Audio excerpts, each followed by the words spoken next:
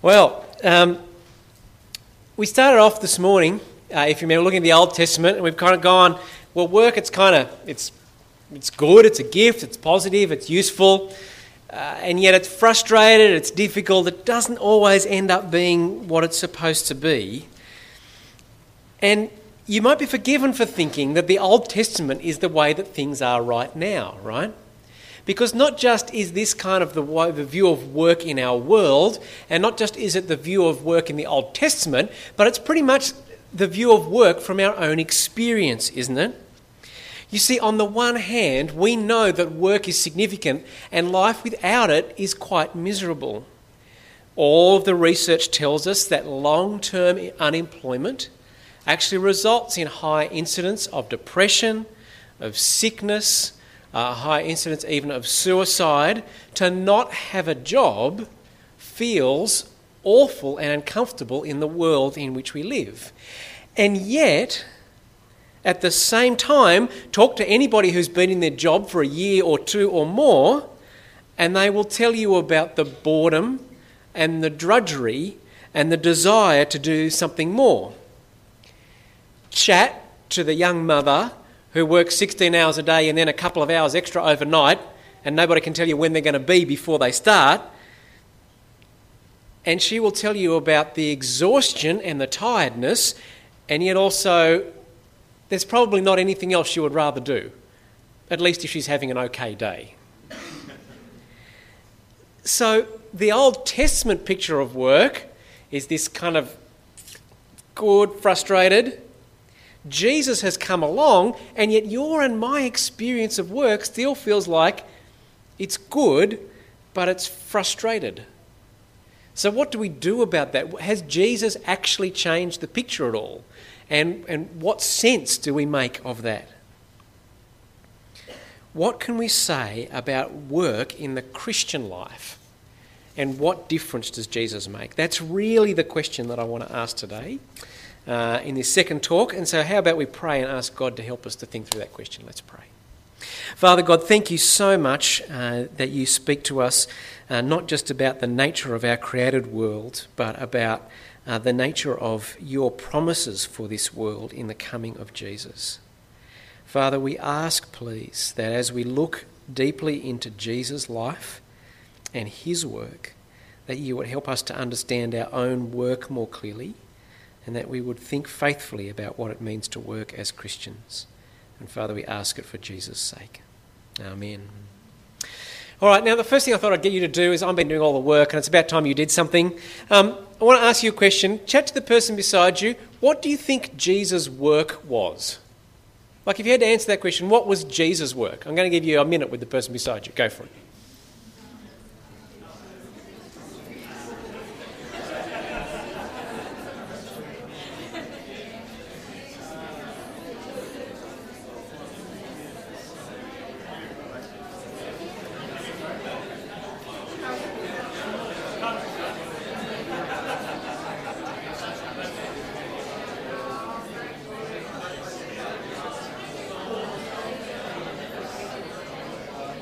All right, that's enough time. You're enjoying that experience far too much. What kinds of things came up as options for you as you chatted through that? Being awesome. Being awesome? Yep, absolutely. To bring salvation, to die. A carpenter. A winemaker. Yep, so we got a fishing. How could we have missed fishing? Was he a preacher? Yes. Was he a miracle worker? Yes. Was he a carpenter? Yes.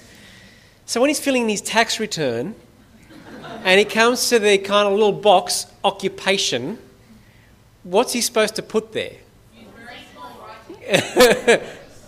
Well, what I want to suggest to you is that I think he should put God. I think actually his occupation was to be God. And it's because as you read through the Gospels and you hear Jesus start to talk about his work, he keeps talking about his work as doing the will of his Father. So let me show you a couple of verses in John in particular. John chapter 4, verse 34. My food, said Jesus, is to do the will of him who sent me and to finish his work. The Father had a work to do, and Jesus was to do that work. John chapter 5, verse 17, Jesus said to them, "My Father is always at work, at his work to this very day, and I too am working." And then in John chapter 14 and verse 10, "Don't you believe that I am in the Father and that the Father is in me? The words I say to you are not just my own, rather it is the Father living in me who is doing his work." Jesus came to be God, to do the work of God, to do the will of God, to be God at work in the world. And as much as, and this is one of the fascinating things for me, when you start to read kind of Christian understandings of work, you read lots of books that go into great detail about the fact that Jesus was a carpenter and that he's magnified and dignified human work and it's significant and important and all of that. And at one level it's true that God should come to the earth and do human manual labour is a remarkable thing. We're only told once in the entire New Testament that Jesus was a carpenter. Mark chapter 6 verse 3. And has any record been made anywhere of his work? Did he make the most outstanding lampstands that could be made? Could he turn wood like nobody else in the history of the world? Did he make tables to die for? You know, the glistening polish and the grain and the Bible simply doesn't care. He was a carpenter and he did it, but it's not what God is interested in telling us about his Son. What the Bible wants to tell us over and over again is that Jesus came to do God's work. And God's work was ultimately to complete his task of dying on the cross and rising again. His work was to take on himself the mistreatment and sin of humanity and the punishment of God upon that, and to actually die in our place. His life work was our forgiveness and our hope and our restoration and peace. But it's very interesting that as you read the New Testament, he did that work not just as God, but he also did that work as the ultimate human being. 100% God and 100% man. And so not just was God working in Christ to restore us, but Christ as a man was doing what humanity was always meant to do. You see, we've just read that psalm and we actually sang it at the start of today. Psalm 8. That psalm about the nature of humanity as we've been created to be. Do you remember it? If you haven't got your Bibles open, you might want to flip back there in your Bibles for a moment. Psalm 8. The psalmist is actually looking back at the creation of the world, and he says, I look at how you've made the world, God, and I'm astounded about the nature of human beings. Chapter 8. I don't know why I keep saying that. Psalm 8 and verse 3. When I consider your heavens, the work of your fingers, the moon and the stars which you have set in place, what is man that you are mindful of him? The Son of Man that you care for him.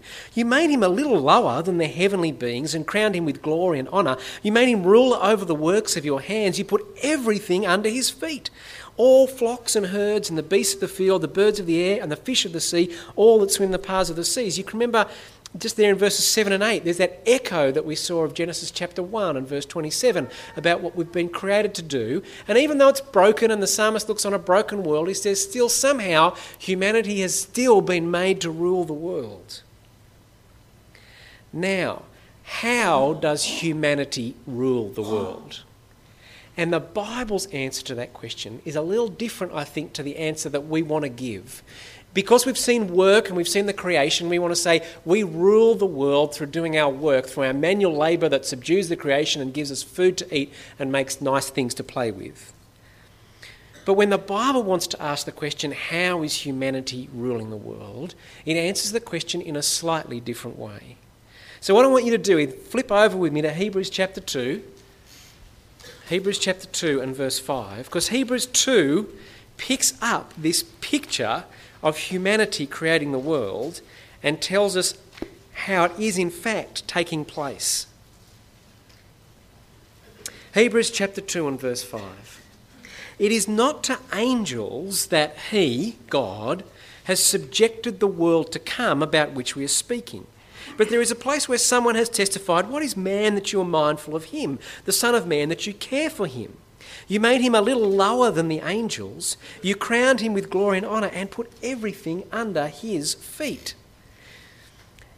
Now, verse 5 is a slightly odd verse, don't you reckon? So you think creation created everything under his feet. Psalm 8 created everything under his feet. Verse 5 of Hebrews 2 says, "It's not to angels that God has subjected the world to come about which we are speaking." That is, when the writer of the Hebrews reads Psalm 8, he's not thinking first and foremost this world. He's actually thinking that Psalm 8, which picks up on creation, is telling you something about the future world, the world that is to come. And what's going to happen in the world to come? Well, in the world to come, humanity. Son of Man, by the way, is a funny phrase, but sometimes it just means being a human being. Why is humanity important and significant to you, God? You've made the whole thing, you're big and you're awesome, but, well, human beings you made lower than the angels, but crowned with glory and honour, and put everything under their feet. The goal of the world is to have everything under the feet of human beings, for us to be the rulers and lords of the new creation. God made the world for that purpose. Sin has destroyed it, but God's purpose is still that humanity would rule. But of course, that's where the writer of the Hebrews helps you to make sense of his logic. Why is Psalm 8 and the original creation story not about this world? Well, because verse 8, in putting everything under humanity, God left nothing that is not subject to him. God made it so that we ruled everything, but at present we do not yet see everything subject to him. God made the world to be under us, but it isn't. And so the writer of the Hebrews says it's actually God put into the creation a promise for humanity about the end of time. God made us to be in charge, but we're not. We try to garden, the plants die. We try to predict the weather and fail, but we can't make it. We try to tame the creation, but the creation tames us. And yet, God has made us to rule the world. So how are we ruling the world? Well, Hebrews chapter 2 and verse 8. At present we do not see everything subject to him, but we see Jesus, who was made a little lower than the angels, now crowned with glory and honour, because he suffered death, so that by the grace of God he might taste death for everyone. We don't see humanity ruling, but we do see Jesus. The Jesus who was made a little lower than the angels, who was made just like us, lived like us and thirsted like us. He knows what it's like to have cracked lips and a dry tongue. And he was tempted like us, and he has hungered like us, and he's loved like us, and he's hated like us, and he's suffered like us. And he has died like us.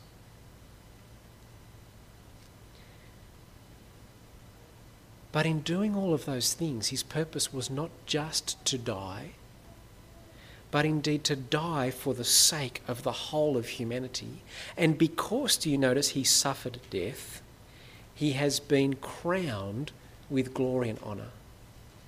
He actually came to die in order to fulfil God's plans for the world, and God's purpose was always that he wouldn't stay stuck in the grave, but be raised up as the perfect human being to rule over all of the heavens and the earth as the promise of everything that God had promised in the Old Testament. But the wonderful news of the New Testament is when Jesus did it, he did it for you and for me. Jesus, verse 10, is bringing us to glory, to be the people that we were meant to be. He's not ashamed to call us his family. We are his brothers and sisters, and he is our big brother because he chose to take on everything that belongs to us and make it new and make it right. Jesus fulfills God's purpose for humanity. And indeed, even at this moment already, there is a human being ruling the whole of the universe. Now, just so you don't think that I've kind of made this up and just grabbed it out of one part of the Bible, I want to show you another part of the scriptures that talk about this Psalm 8 and the application to Jesus. 1 Corinthians chapter 15, this is the last place I'm going to get you to flip to, 1 Corinthians chapter 15.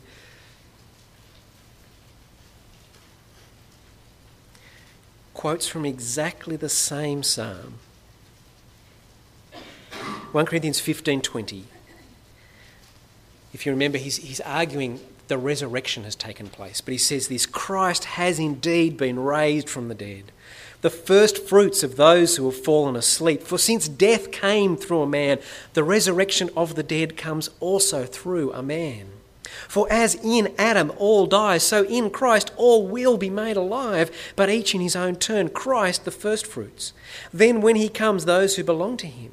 Then the end will come when he hands over the kingdom to God the Father, after he has destroyed all dominion, authority and power. For he must reign until he has put all his enemies under his feet, and the last enemy to be destroyed is death. For, and here's the quote, he has put everything under his feet. Now, when it says that everything has been put under him, it is clear that this does not include God himself, who put everything under Christ. And can you see there in that last sentence? Jesus is actually acting as humanity was meant to act. He is subduing the whole creation and it is being placed under his feet. And yet at the end, Jesus, as the perfect man, will actually hand over to his Father in heaven the rule of the whole creation. Jesus is doing what we were made to do and have singularly failed to do. And yet, as Jesus does it, do you know what the Bible says? The Bible says that he's preparing you and I to rule the world. If you read Revelation, and I'd encourage you to do it sometime, you'll keep seeing there's this little phrase, and they reigned with him forever and ever. I'll show it to you right at the end. Revelation 22, verse 3. In that new creation, no longer will there be any curse. The throne of God and of the Lamb will be in the city, and his servants will serve him. They will see his face, and his name will be on their foreheads. There will be no more night. They will not need the light of a lamp or the light of the sun, for the Lord will give them light, and they will reign forever and ever. Now go on, admit it, it's a bit hard to believe, right? I mean, look around the room. You're more attractive than the average crowd of people. And possibly even slightly more intelligent than the average crowd of people. Do you see world rulers sitting beside you?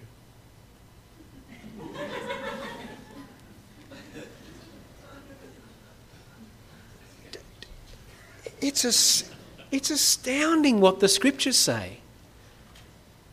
You were meant to rule the world. You know, everybody wants to rule the world, and there's actually a rightness about it. We were made to rule the world. And Jesus is ruling the world, and he's actually going to share the rule of the new creation with us. We are going to stand with him in glory and actually be able to do what we were meant to do. The new creation will actually act under our hands and produce wonderful things, and there will be no more death nor crying, for the old order of things has passed away. In the Lord Jesus Christ, our goal is to become what we were created to be, the lords of the universe. But the lords who understand their place under God the Father, who is the source of all things and to whom everything owes its glory. Now, what does all of that mean for work in the here and now?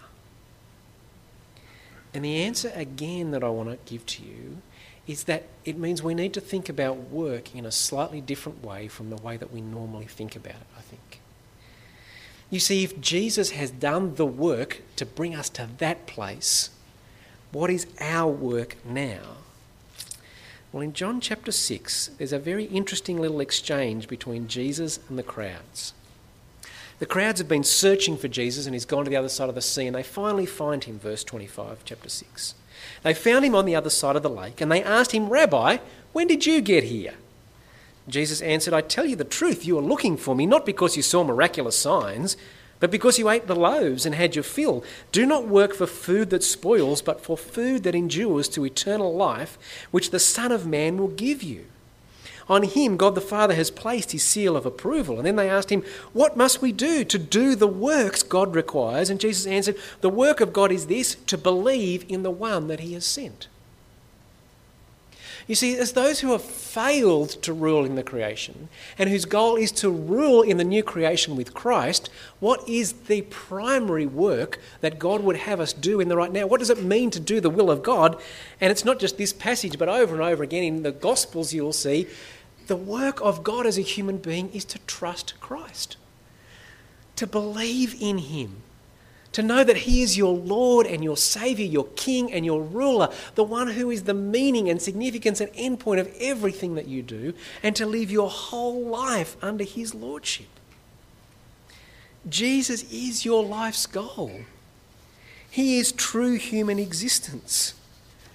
And as we actually treat him as our King, we take God at his word and we start to be and do what we were meant to be and do back in the garden, but have given up and forfeited because of our sinfulness. You see, it's kind of funny for us, isn't it? We're used to because of our Protestant tradition, and it's great, and I never let go of this doctrine, that we are saved by faith and not works. Okay? But when the Reformers spoke about it, they also said we are saved by faith alone, but faith is never alone. And that is because in the grace of God, when you come to trust in Jesus and become a true human being, God begins to give you work to do in terms of the good works that he has prepared in the creation that he has made. Ephesians chapter 2 can say, "It is by grace you have been saved through faith, and this not from yourselves, it is the gift of God, not by works, so that no one can boast. For we are God's workmanship, created in Christ Jesus to do good works, which God prepared in advance for us to do." You see, it's not just your job, your work. The whole of your life has been given to you to glorify God. And when you trust in Christ, he forgives you, transforms you, gives you new hope, and God actually prepares a whole bunch of good works for you to do. Everything that you do in the moments of your life, from when you wake up in the morning and stumble out of bed and get somebody breakfast, to when you toddle off to work and try to do your job well and obey your boss or whatever it is that you're supposed to do, when you meet somebody in the bus on the way to work, the whole of life has been given to you by God to glorify him and to honour him. And so work, the thing that you get paid to do or the thing that you don't get paid to do but labour away at, actually falls under this umbrella of a life of good works. You do it because God has given you a life to glorify him with. Now I'm going to just talk about the implications of that in a moment, but just before I do, I want to say one more thing. And that is, just stop and think for a moment about what that means about obeying Jesus. It's not tedious or boring or frustrating or difficult or disappointing. It's who you are meant to be. There's those wonderful verses in Matthew. Jesus says, "Come to me, all you who are weary and burdened, and I will give you rest. Take my yoke upon you and learn from me, for I am gentle and humble in heart, and you will find rest for your souls, for my yoke is easy and my burden is light." You know what a yoke is, don't you? It's that great big lump of timber that they stick over the shoulders of the oxen so that they can tie them to the plough and actually plough the fields. Jesus brings a yoke. We are actually tied to our Lord. But it's not a yoke that's designed to make your life miserable and laborious and terrible and unpleasant. It's actually a yoke that brings you freedom, the freedom to be a real human being. When you are faced, as you get up in the morning, as you go to work, as you work with your workmates, as you come home, as you look after your children, with the struggle between will I sin or will I love God and honour him and do what is right? every moment that you're faced with that decision, God is actually giving you the privilege of living out the life that Jesus Christ has won for you and that he has made yours by the Holy Spirit. And so, brothers and sisters, when we think about work, we need to think about it in that big perspective. It's one part of a whole life that has been given to you for the glory of Jesus. And I want to say, praise God that you've been given the privilege of being glory and honour to Christ. How good is that? So, let me say 5 quick things then about working now as Christians in light of all of that. The first is, I want to say that even though it's going to be frustrating and difficult sometimes, God has still given us work in this world to do, and it's a good thing. Whether that work is paid or unpaid or voluntary or whatever else it is, work is actually a good thing. And the New Testament, in the little snippets that it tells you about how to work as a Christian, tells you that work is a good thing and it's still a gift of God. And so Paul can say to the thief, Ephesians 4, "He who has been stealing must steal no longer, but must work doing something useful with his own hands, that he may have something to share with those in need." Work is still good. It provides for you and allows you to be generous to other people. It's a good thing. Furthermore, Paul will also give you the negative of that rule, 2 Thessalonians 3. "When we were with you, we gave you this rule: if a man will not work, he shall not eat." It's not difficult. Labour is part of providing for each other and for ourselves. And we are actually to labour diligently. Christians are not to be people who are a burden to others, but actually seek to... Now, can I say in passing, that doesn't mean that you will never accept charity or assistance from other brothers and sisters, or even from the government. But it will mean that if you're in a position where it is necessary for others to provide physical resources for you to eat, your job is still to work out how to labour in a way that is useful and helpful for the people who are around about you. If you are officially unemployed, you actually still have work to do.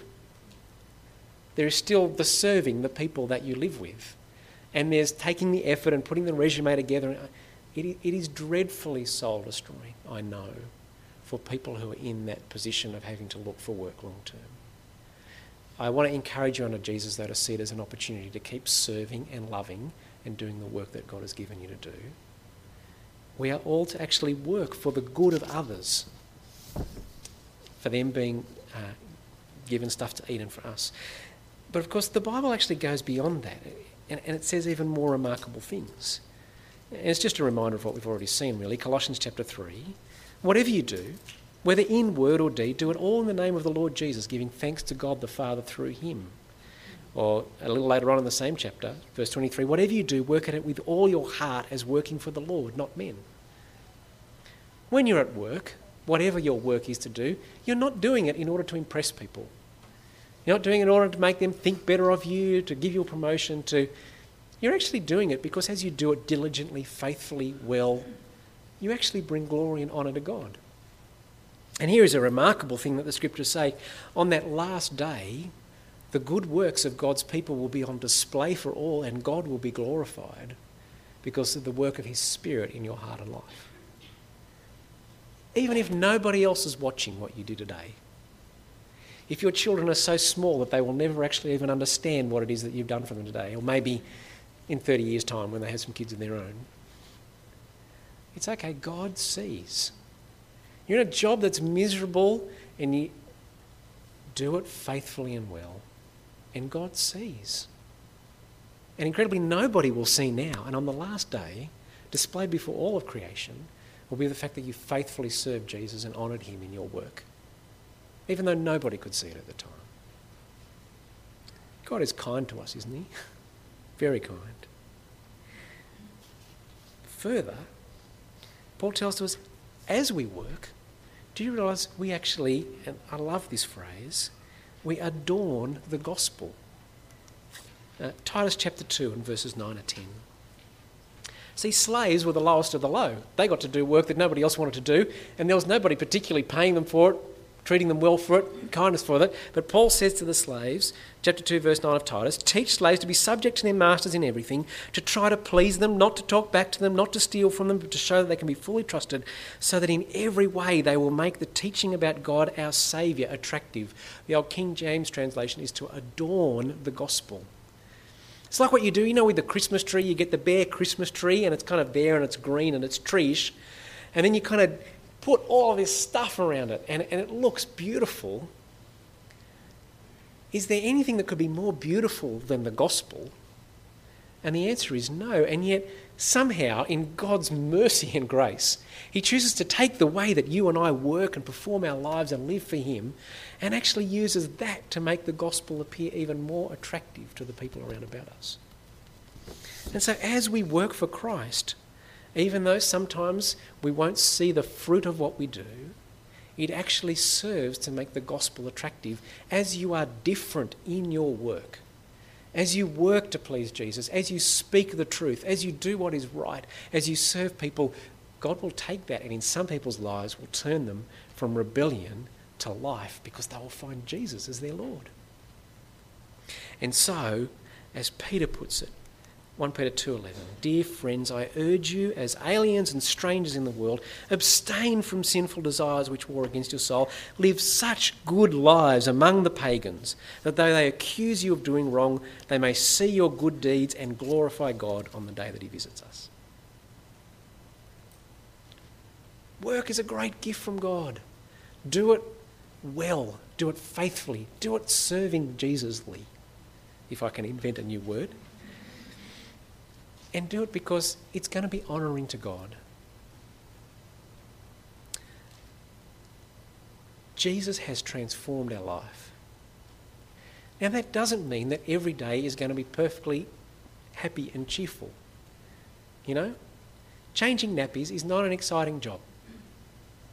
If you've got a massive project that you've got due and you know the deadline's coming and you've got things that you're avoiding because you really hate those tasks but they need to get done, Jesus isn't going to make them exciting tasks.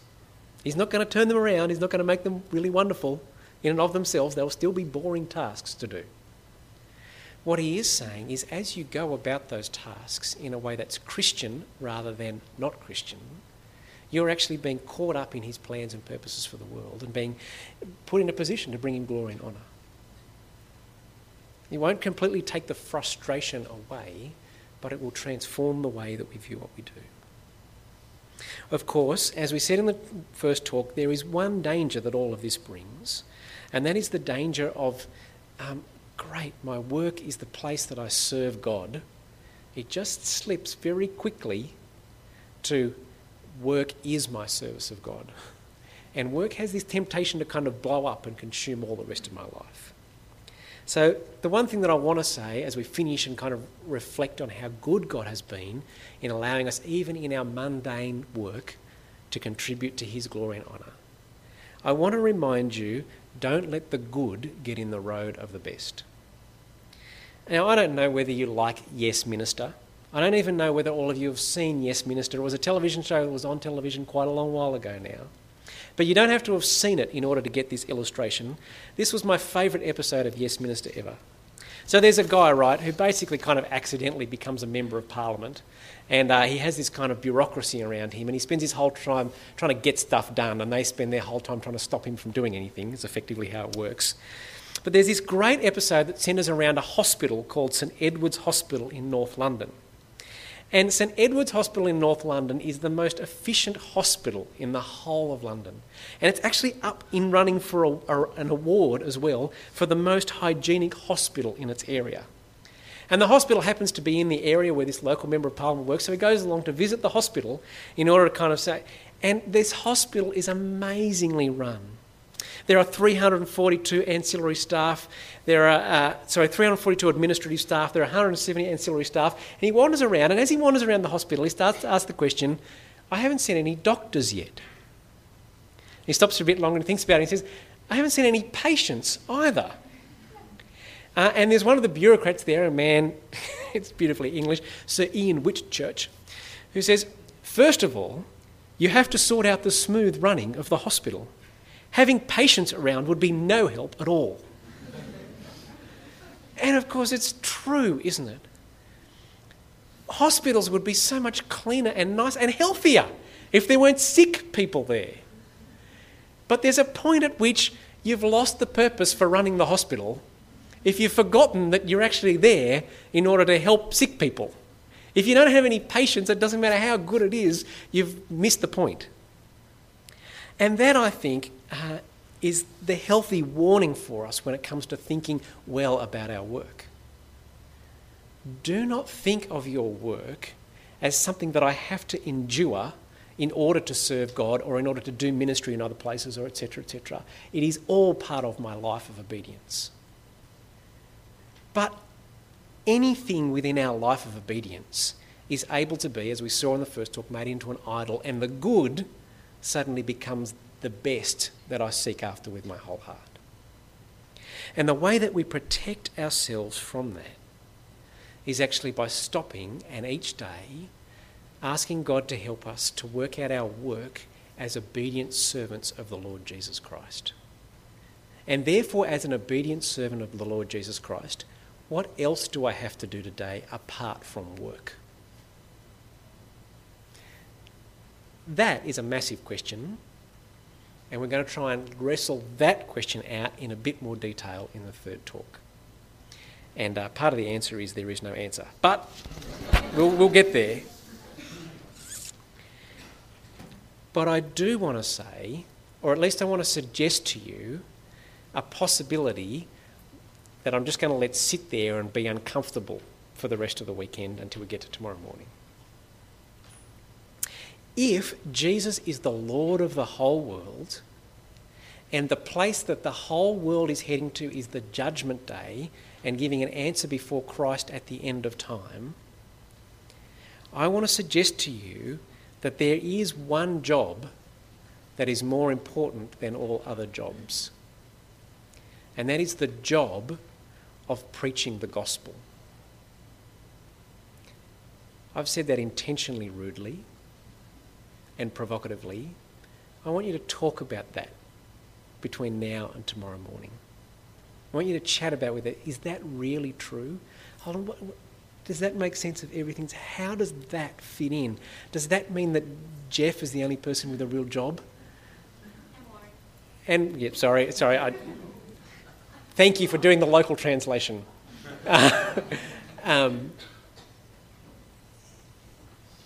Is preaching the gospel the most important job?